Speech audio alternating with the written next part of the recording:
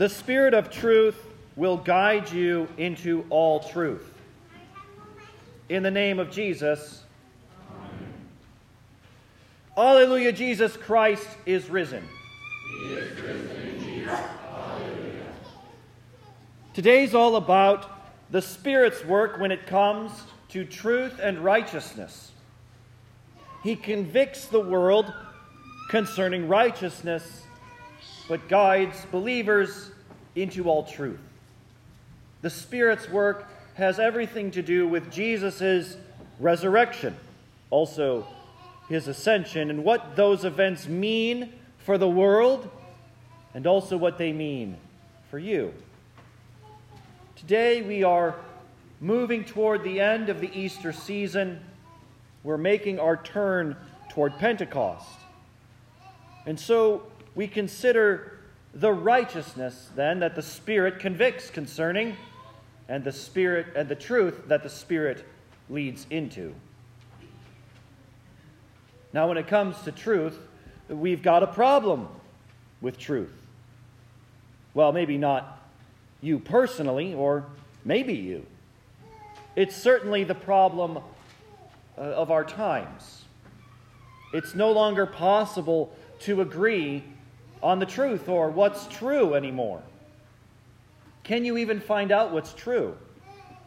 There's no longer objective truth. There's personal truth. People speaking their truth, your truth, my truth. There's scientific truth. There's biological truth, though that's not too popular anymore. There's the truth of the establishment, the truth of the minority, the truth of the fringe and conspiracy theorist. Truth claims abound. Pilate's words to Jesus ring home today. What is truth? This isn't how truth works in the Bible. The truth, as far as the Bible goes, isn't a collection of ideas that are true. Knowing the truth isn't knowing these sorts of things. Truth isn't even the laws or rules that govern the universe, if you want to talk in such abstracted terms. The truth is not measurable or testable. You can't run experiments to observe the truth.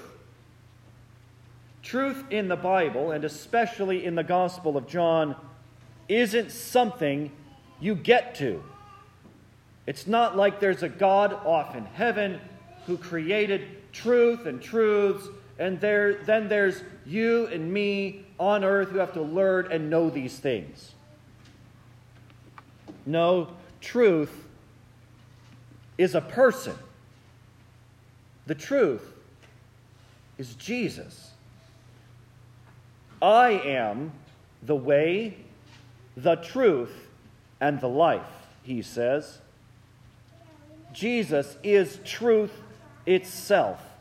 And Jesus is the truth to which the Holy Spirit leads you. The Spirit brings you to Jesus, leads you to Jesus, drags you to Jesus. The Spirit calls. He gathers. He enlightens. He sanctifies you in the truth, in Jesus.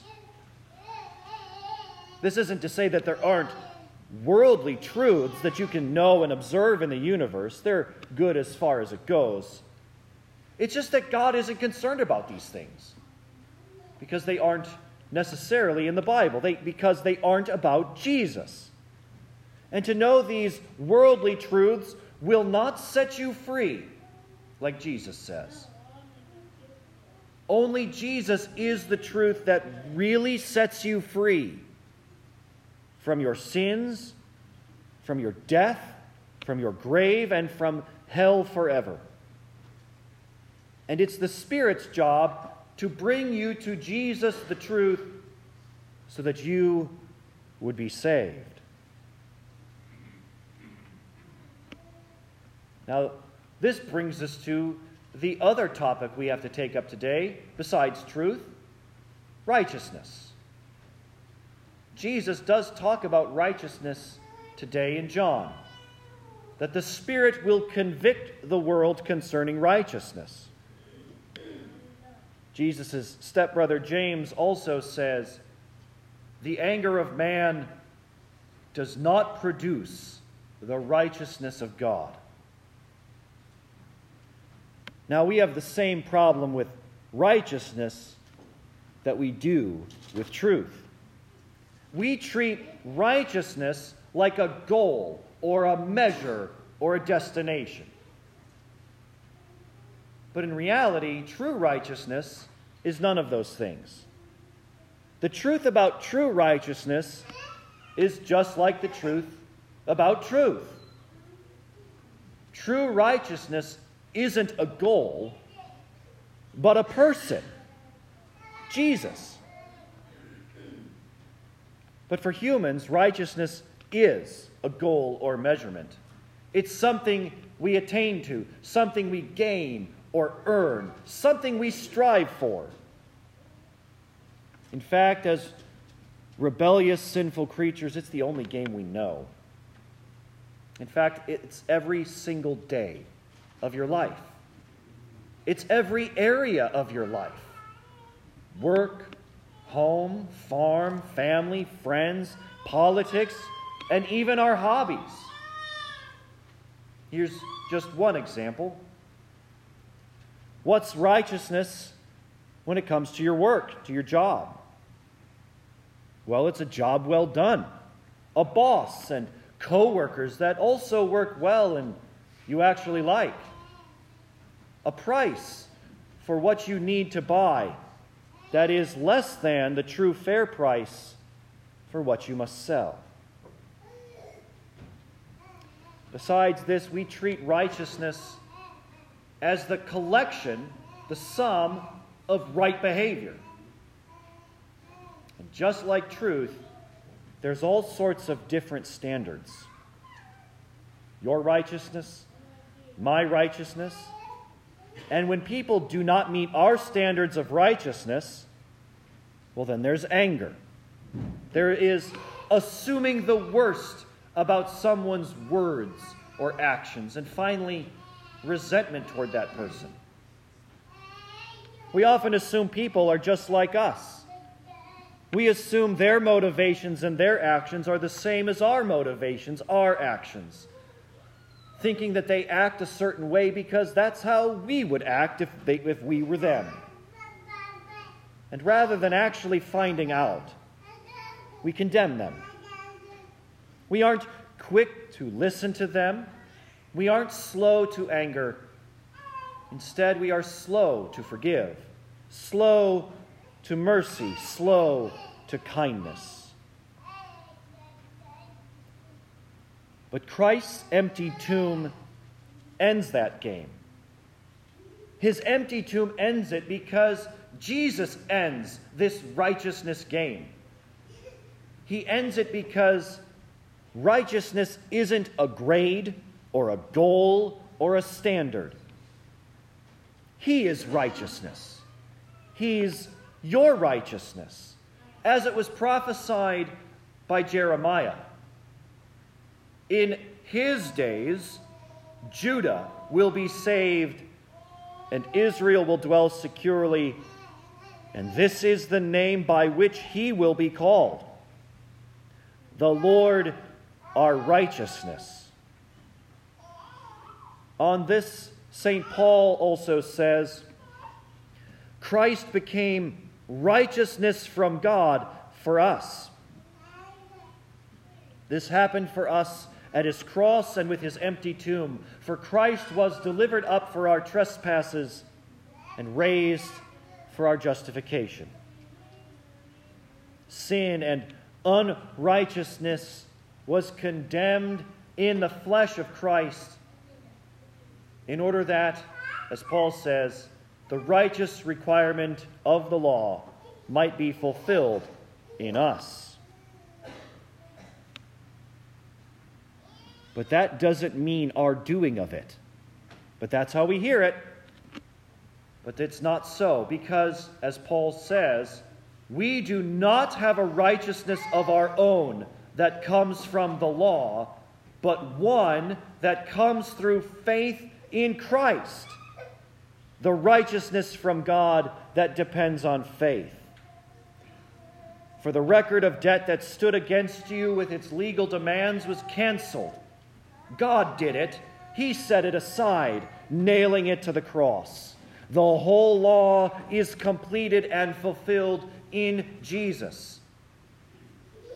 For our sake, God made his Son to be sin, who knew no sin, so that we would become the righteousness of God in him, in Jesus, his Son. And if we'd actually believed that, we would apply God's standard to people instead of our own. God's standard means condemnation for all, even you. But he does this finally for the sake of forgiveness in Christ alone. We should seek to bring all people into Christ's forgiveness by faith in him. But we should certainly treat our fellow Christians this way, no longer judging by our righteousness, but accounting them not only righteous, but righteousness itself for Christ's sake alone. And that means treating them the way they really are, who they really are in Christ. Redeemed, forgiven. Because righteousness is not the sum total of what you've done. True righteousness isn't a goal, but a person, Jesus. Outside of Christ is the righteousness that comes from works. Many Christians wrongly live this way toward the people in their lives. But good luck with that. On the last day, Jesus says, there is nothing hidden that will not be made known. For no creature is hidden from Christ's sight, but all are naked and exposed to the eyes of him to whom you must give account. On that day, outside of Christ, you would be judged according to the standards which we cannot meet. Our own fake human righteousness does not meet God's standard, let alone our own.